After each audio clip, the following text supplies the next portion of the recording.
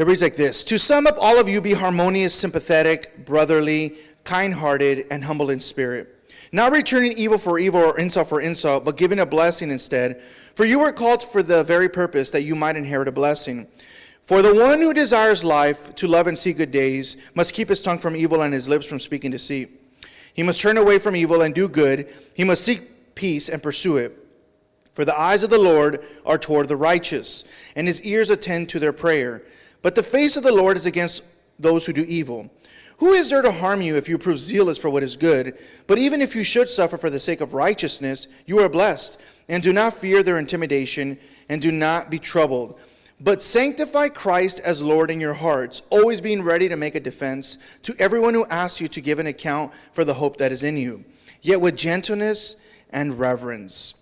So as we continue to read through through this epistle and going through the study, this section we have been unwrapping more specifically what it is to have our Christian behavior. We can say in the face of hostility, persecution, harassment. Basically, it's learning to live out our redemption in a hostile and antichrist world. In what is the Christian posture when all things are upside down as they are nowadays. You know, Peter continues to press forward about the Christian witness. At the end of the day, it's about our witness to the world, our witness of who Christ is in our lives. And you know, that's just a question to ask ourselves. You know, if Jesus is Lord, if Jesus is the Savior of our lives, if Jesus is God, if we truly believe that, you know, what does that mean for us in our lives? Because if it doesn't make a difference, you know, then we're not fully understanding the gospel, because there is a difference. There has to be a difference in your life to say, well, if Jesus isn't God, then if it doesn't matter in your life, well, then you're not understanding the gospel. So it's just important to understand, because when we look at our Christian witness, it's important to understand who Christ is in our lives, to have the right posture. And that's why Peter continues to press forward, to be a witness. You know, not so much how to preach a sermon, how to teach a class, how to give a conference, but how to be a real authentic Christian. You know, and I hate saying the word real before Christian, but we have to do it. You know, a lot of times we just say be a Christian, but, you know, we have to be a real Christian. Like, and, you know, it almost sounds like ridiculous to use the word real, but we have to be authentic Christians. And that's why he's pressing toward the individual responsibility and privilege that we all have. And this text is about preparedness. He's saying, look, at the end of the day, when all this is going down, you need to sanctify Christ as Lord in your hearts. And, you know, you need to be ready to make a defense, an apologia, and that's where they get the word apologist from. It doesn't mean apologize to the world. It means a defense for the hope that is in us. So when people question us, like, why do you sing? Why do you do this? Why do you go to church? Why, you know, that we're not, well, I don't really know. I just do it for fun. No, that we're ready to give an answer, that we're ready to say, well, because I worship God, because I believe in him. And so Peter's saying, look, what matters is that we can actually give a response for what we do. You know, it's like when you ask people, you know, who go to the university, which I do a lot, you know, what are you studying? What are you doing it for? Well, you know, my parents told me to go, and, you know, and, well, I don't really know what you're paying $40,000 a year. You should know why you're going to school. If not, get out. You know, don't listen to me if, you know, but, you know, but you know, you got to know why you're doing what you're doing. Like, it just makes no absolute sense, you know, to just go on in life and just be like, well, you know, I'll just see what happens. And so Peter's saying, look, we shouldn't just go on in our Christianity, like, you know, without being able to give an answer. You know, our Christian witness begins from the inside out, is Peter's point. The deepest chamber of man is the heart. The most secret things of life come from the heart. You know, it's about, you know, it's not about mastering methods or coordinating good events for witnessing or being the best organization in town, but it's really about the heart. It's the heart issue. Like, how do we become men and women who can be witnesses? You know, before anything else, before we got to make sure that Christ is seated at the throne of our hearts. You know, before we give, before we serve, before we do all these great things, we need to make sure that we watch over the heart. Because a lot of times people serve a lot, but Christ is not lording their hearts. Christ is not the center of their lives. And that's why in Proverbs it says, watch over your heart with diligence, for from it flows the springs of life. And that's Proverbs 4:23. You know, and that's why Scripture tells us a lot in the Old Testament. Do not harden your hearts. Do not harden your hearts. There's a lot of people with hardened hearts, and Christ cannot be the Lord of our lives if we're hardening our hearts toward him.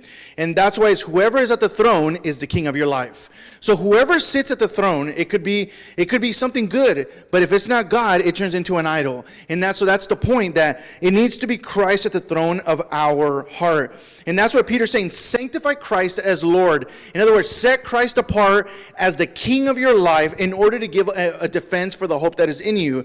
And at the end of the day, whether it is civil duties, social responsibilities, relationships, Christ must be seen in our lives, or we have no real witness. It doesn't matter how good we speak. It doesn't matter the methods we pick up, the tracks that we pass out, the concerts that we coordinate, whatever it is, any way to witness to people. If Jesus Christ is not the Lord of our lives, our witness is going to be frail and weak. To call yourself a Christian and nothing in your life points to Christ would be a bit odd. Right? If you say, well, I'm a Christian, but if you look at my life, nothing points to Jesus Christ. Well, that's a bit odd. And many people get used to the label of Christianity, but they don't get used to the lifestyle. And that's where the disconnect happens, and that's the issue.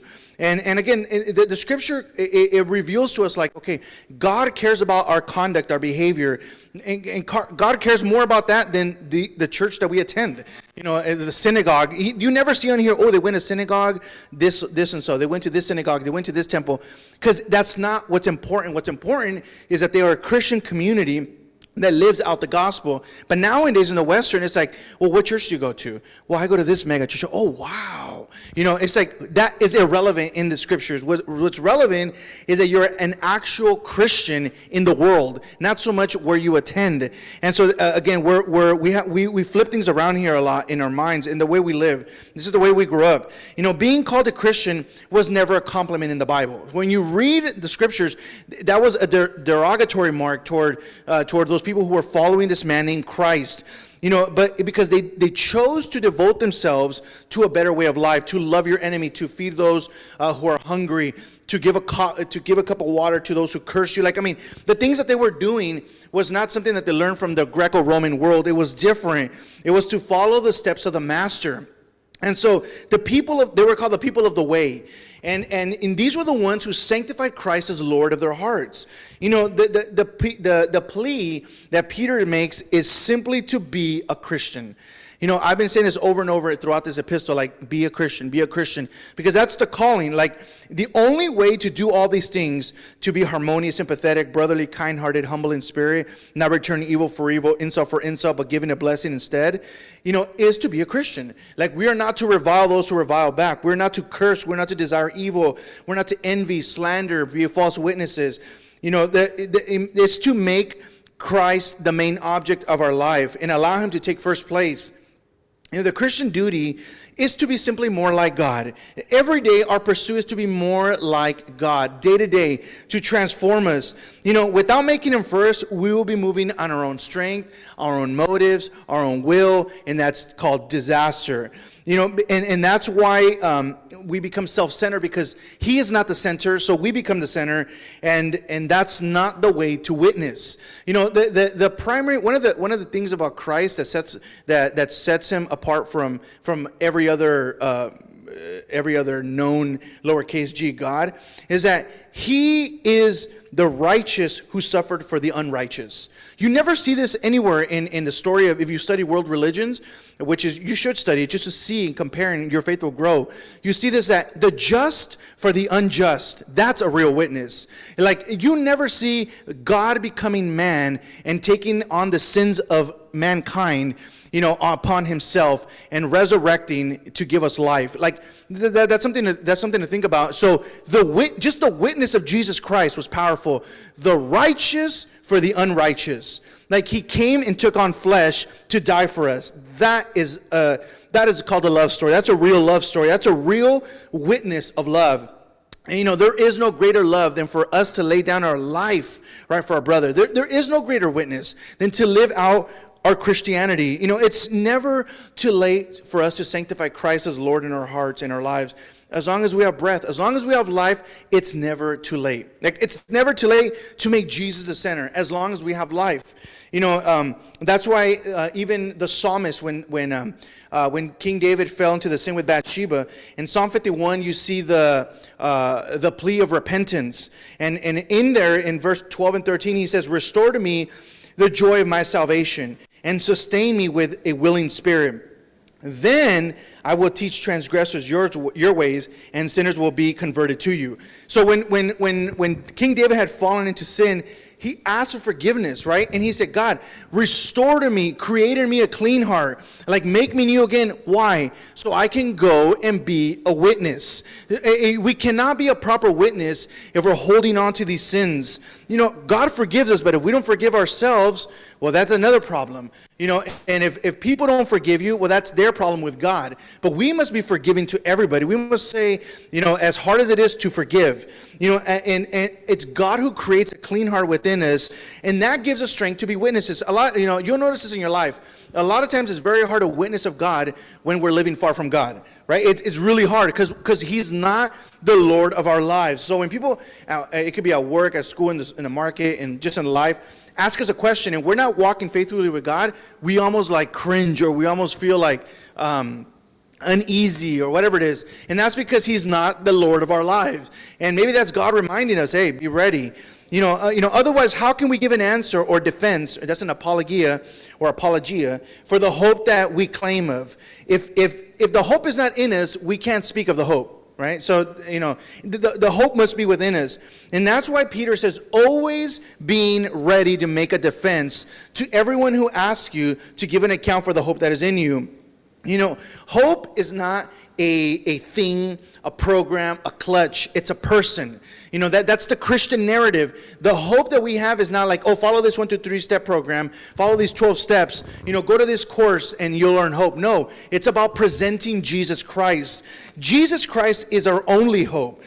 Peter tells the saints, make sure that Christ is truly your Christ, your Savior and your Lord. Because what happens is this, Jesus Christ is Lord, but the question is He the Lord of our lives? It's not gonna change if we don't make Him Lord of our life. He's Lord, but the question is He the Lord of your individual life? And that's why preparedness is important. Many folks don't take this initiative, or they're not intentional about being ready and living prepared. So the enemy takes full advantage of us not being ready and living undisciplined lives. The more undisciplined lives that we live, the more the enemy takes advantage. So the more I don't read scripture, I don't pray, I don't care about things, about spiritual things, the enemy takes advantage of that.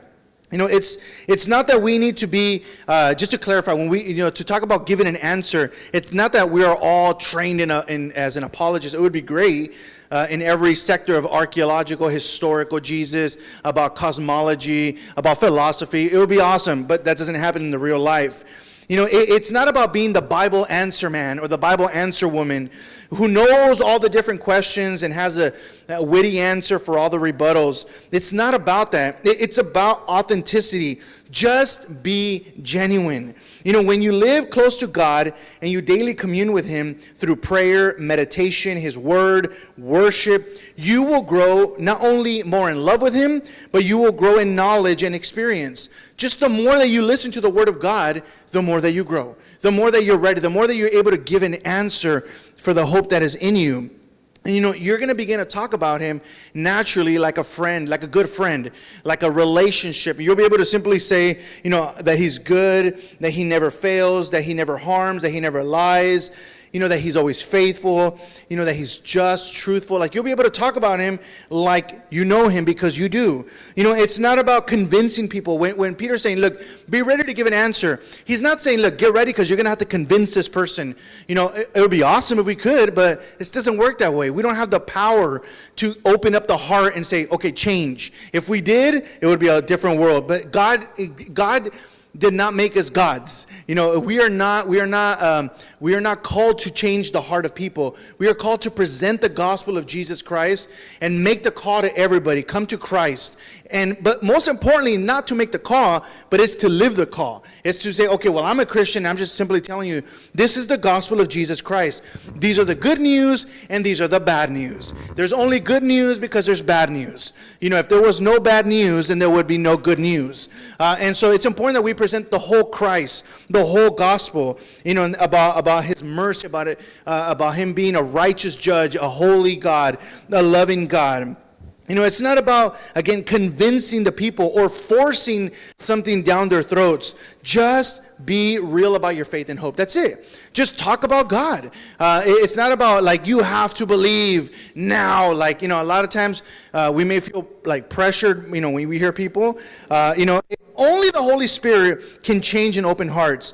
I tell this to, I don't really teach youth anymore, but when I was teaching the youth ministry a lot of times parents, they think that the youth pastor has a gift of miracles or something, and like he's gonna like convert the kids or whatever. Like, and it's as parents, I'm also a parent, so I know, like, we tend to try to, we want our kids to follow God, of course, but at times we force unintentionally or the gospel down their throats, and it doesn't work that way. We cannot force people to believe. We cannot. Faith is an individual thing. Everybody must come to understand the gospel of Jesus Christ. Everybody.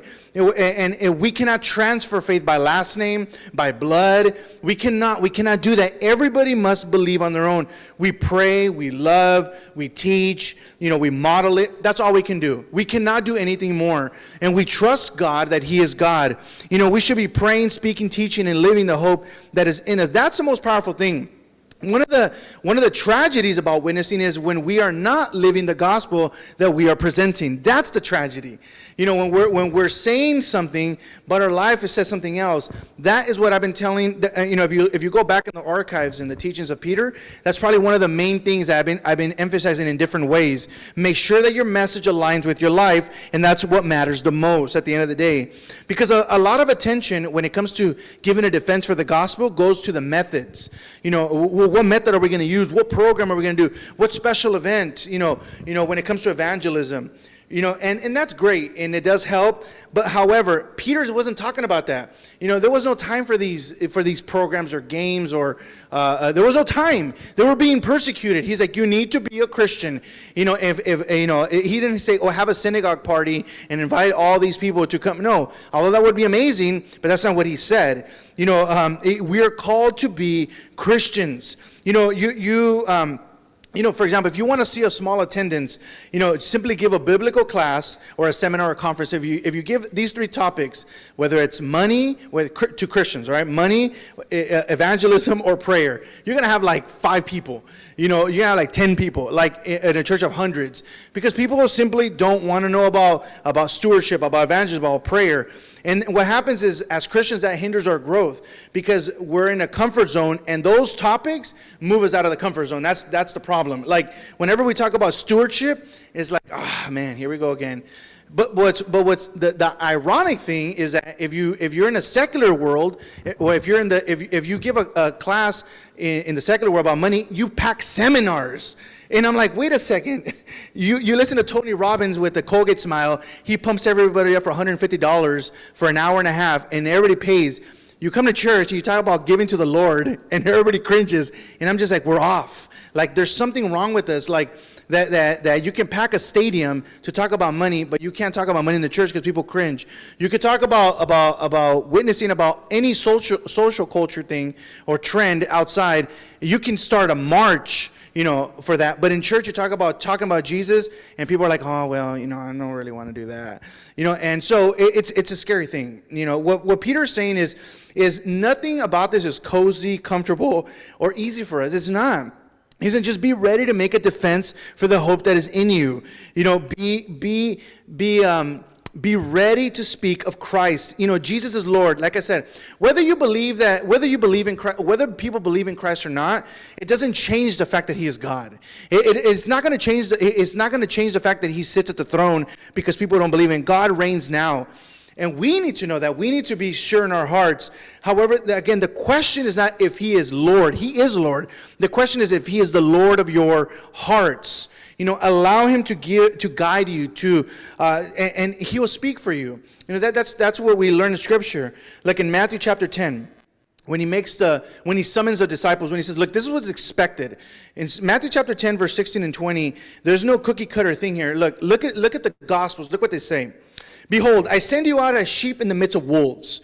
So be shrewd as serpents and innocent as doves. But beware of men, for they will hand you over to the courts and scourge you in the synagogues, and you will even be brought before governors and kings for my sake, as a testimony to them and to the Gentiles. But when they hand you over, do not worry about how or what you are to say. For it is not you who speak, but it is the Spirit of your Father who speaks in you.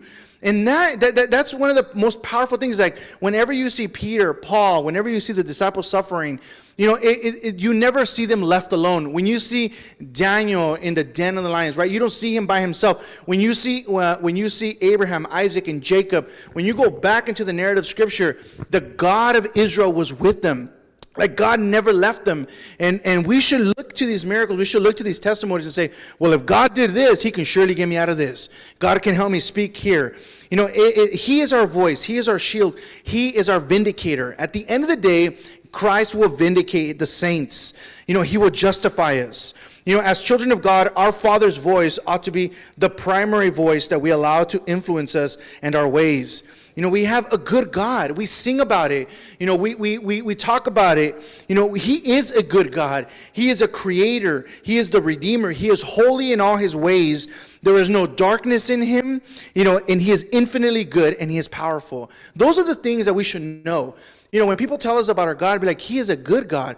He is a powerful God. These things and more, are things that we need to individually believe. Like we need to have this in our lives and speak of them.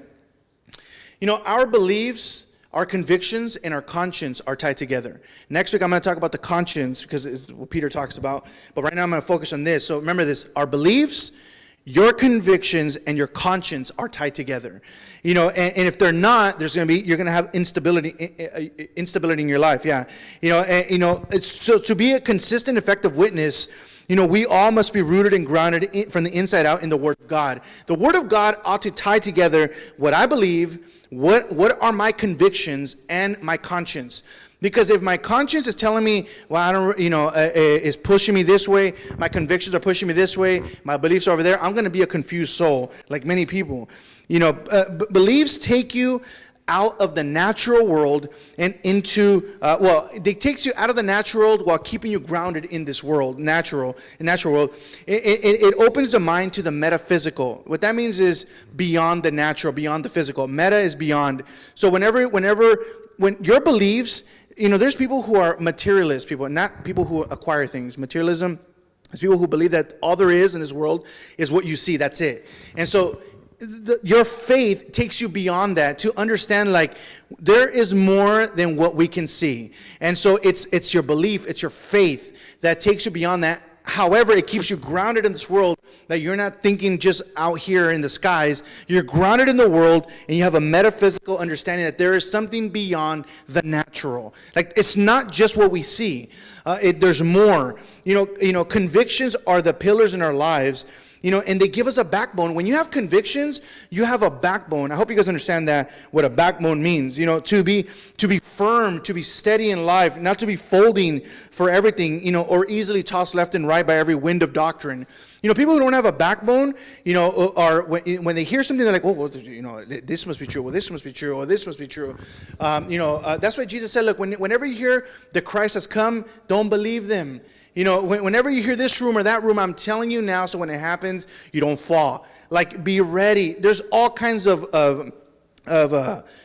cults and sects and stuff out there. You need to have your conviction set that Jesus is God, that he is a holy God, that Christ is coming back, that one day he will pick us up, that one day we're going home either by death or the second coming of the Lord, that there is a resurrection of the dead, that one day the dead will be raised. Like that, to believe that, ought to give you a firm backbone in your life, like individually. Not that you're going to convince somebody, but that you yourself believe it, that you live in peace, that you live knowing that is the hope that is in you, and that you're not scared to talk about it. And so there's the beliefs, the convictions, and then there's your conscience.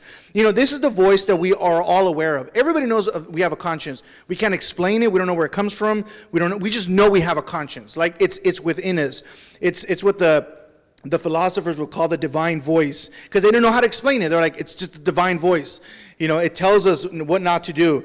It keeps us up at night. It changes our mind. It stops us from doing certain things or helps us to do certain things.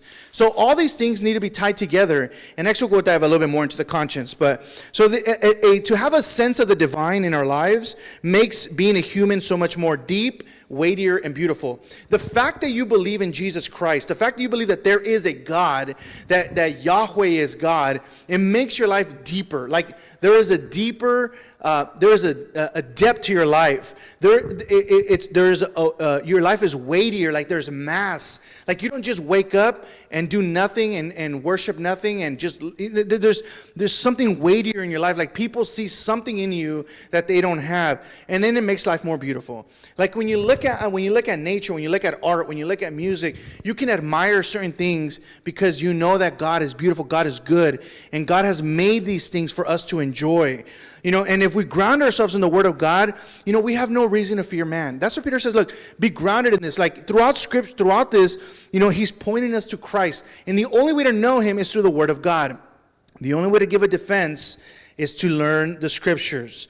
Be yourself. Be a man and woman of genuine faith. Live ready and be ready to give an account for the hope that is in you.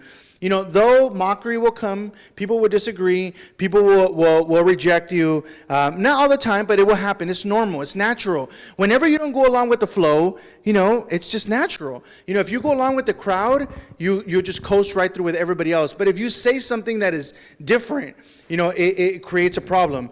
Very rightly so. I think it was, I don't know who said this, but one of the philosophers, he said, look, anybody who writes to fools has a large audience. It's true.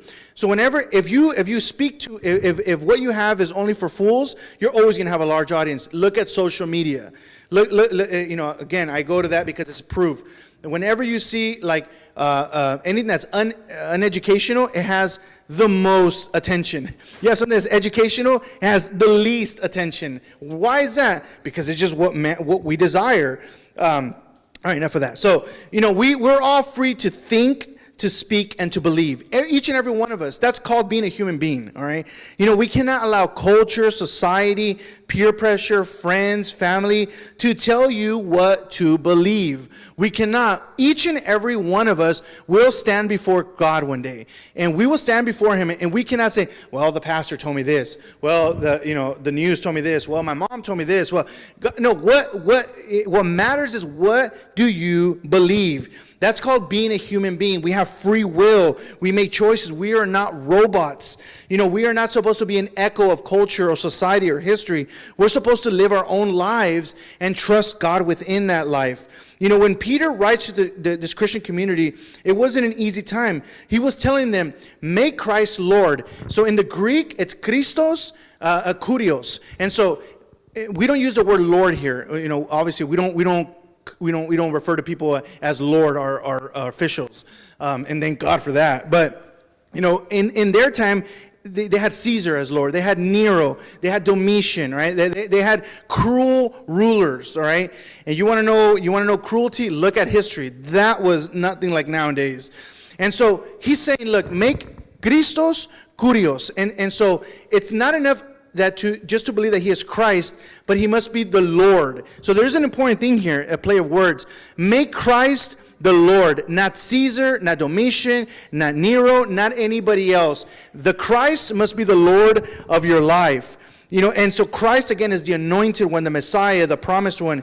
And Kurios is Greek for Lord, our master. So he's saying, make the Christ the master of your life. And again, it may sound so simple to us because we don't use the word Lord, or make the Christ the government of your life. Make the Christ the president of your life, whatever word you want to use. Make him number one of your life. If Christ is not the Lord of our lives, it's going to be a problem in our witness. Peter was telling the saints, make sure nobody else has that spot in your life. Kurios is only for one. We cannot have two lords. We cannot have two masters, right? And we see this in the Gospels when he talks about money. You cannot serve God and wealth, right? Because that's a problem. People are like, well, I can serve money and God. No, you cannot. You can only have one master, because we will be devoted to one and will despise the other, and so forth. So we cannot love two masters. And God's saying, you need to make sure that this Christ is your Lord. And so that, again, that is the major witness for us. We will either make Christ Lord or not in our lives. You look at the Old Testament. Me and my house will serve the Lord, Joshua, right? He said, I don't know about all of you, but as for me and my house, we will serve the Lord. If you're going to serve the Lord, then serve him. If you're not, then don't serve him. It comes down to that at the end of the day. It's like, if you're not going to serve God, well, then go your way and don't serve him. And you reap the consequences. But if you're going to serve God, then fully serve him. And so that was the claim even to the New Testament. And that's key to our witness. We cannot be faithful witnesses if he is not the Lord of our lives. This witness must be done in an attitude, Peter says, of gentleness and reverence, or with fear, right? We need to be careful when we are witnesses. We need to be gentle. We need to be meek. We need to be kind. We need to be, we need to be as soft as possible at times, because people everybody's in a different spot. All right, everybody. When we make our apologia, our defense for the gospel, we must not be overzealous, and point in which leads us to rudeness, or forcing our beliefs again down the throat of people. Everybody is in a different spot in life. Everybody is. So when we speak of God, we can't assume that they are in the same spot that you are, or that the next person. So it's never a one size fits all. That's not what he's talking about. He's saying, like, if you're a Christian, when people ask you, because they will ask you, what did you do yesterday? What did you do last week? Where were you? Or so forth. Or they may ask you, do you believe in God? Or what do you think about God? Just be ready to give an answer. That's it. Yeah, I do believe in God. His name is Jesus Christ. He's a savior of my life. He's a good God. He's a faithful God. And a lot of people are blown away by that. I told you guys the story when I went to Israel. And I got to witness to a Jew. Well, he's not a practicing Jew. He was a Jew, but he's not practicing. And I shared the gospel. This guy lives and he walks the streets where the disciples walked, and he's never heard the gospel. Like never heard that God is love, or that Jesus is God, and that Jesus loves. And like that's a foreign thing. And so you never know where people are at. Like we just don't know. I was blown away to think that you're walking in the streets. We don't know where Jesus walked here, but he was here somewhere in this temple. Like, Jesus walked here, bro. Like, and you don't know Jesus. Like, blew me away. Like, and so we just don't know where people are at. So we gotta be ready to give a defense for that, and to speak of Christ like we know him. And again, not forcing things down the throat of people. This one, again, this is the mistake that many Christians make. We have good intentions, but we fall into it time after time. We try to play the role of God or Holy Ghost Jr. We're like, I'm going to change this person, or I'm going to change their heart, or we cannot change nobody. We can't even change ourselves. We cannot make anyone believe, or force faith. We cannot force faith. That's why it's called faith. We cannot, it's faith, it's individual. Every time we witness, it will be different. Like I said, everybody is different, and everybody is in a different place of life. There is no such thing as that this method is going to work for everybody. It doesn't work that way. What matters is that you're a real Christian, and that works all the time. That's why Peter emphasizes lifestyle. Not methods. People need to see real, authentic, transparent Christianity. Not people who hide behind methods and pretend that all is easy and perfect. Right? A lot of times people think, well, you're a Christian, so everything is good in your life. No. Let me tell you about my life. And then you'll be like, oh, whoa. Life is messy, it's difficult, and it's painful. However, it can also be fulfilling, beautiful, and joyful, and meaningful with Christ as Lord. Somebody said this, which is very true. He who has a why to live can bear almost any how.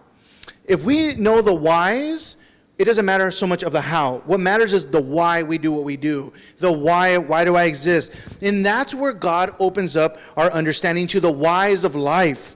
You know, science doesn't give you why. It gives you a lot of other things, how things work in the world, but not why we exist. Our God is a great God, and he makes things, possible. Probable impossibilities are to be preferred to improbable possibilities. Somebody once said, probable impossibilities are to be preferred to improbable possibilities. Christ, when we speak of God, we speak of probabilities. We speak of the most probable thing. We don't know for sure anything, but it's the most probable thing. It's the most reasonable thing, but yet it is impossible. But probable impossibilities should be preferred in our life instead of improbable possibilities, because what people want is what's possible, but not what's impossible. And so what people want is what's material, not what's, metaphysical. And so we ought to prefer the probable impossibility, not be stuck to the improbable possibilities. Let me finish with these 5 things, leave them in your heart, and then we'll pray out, of our Christian witness and our Christian apologia. And this is good for us to know. God is the best explanation for the origin of the universe. 1. 2, God is the best explanation for the fine-tuning of intelligent life. 3, God is the best explanation for the existence of objective moral values in the world. And 4, God is the best explanation for the historical facts concerning the life, the death, and the resurrection of Jesus of Nazareth. And 5, God can be known and experienced. That is something that we should know and we should believe. That is a defense of the gospel. That is a defense of that we can know that God is the most probable, the best explanation for the origin of everything. That you start there and you trickle your way down. So may God help us and give us strength to be always ready. Let us pray. Heavenly Father, we come before your throne thanking you, God. As we recognize that you are Lord, you are King, Lord, I pray that each and every one of us, Lord, will allow you to sit at the throne of our lives. As we confess, as we believe that you are Lord, that you are the Christ, I pray that you will give us an understanding to how to walk faithfully in that gospel truth, how to walk faithfully day to day and be a real, genuine witness. I pray that you will give us understanding, that you will forgive us of our sins, Lord, and that you will transform the way that we think, the way that we reason, the way that we conduct ourselves. I pray that day to day, Lord, you will teach us the truths of Scripture, and that you will make it just known, like what it means to be a Christian day to day, Lord, and how to resolve just the day-to-day problems that we have with you at the forefront, Lord, not ourselves. I pray that you will teach us and remind us day to day of the importance of being a good witness. And we pray this in Christ's name. Amen.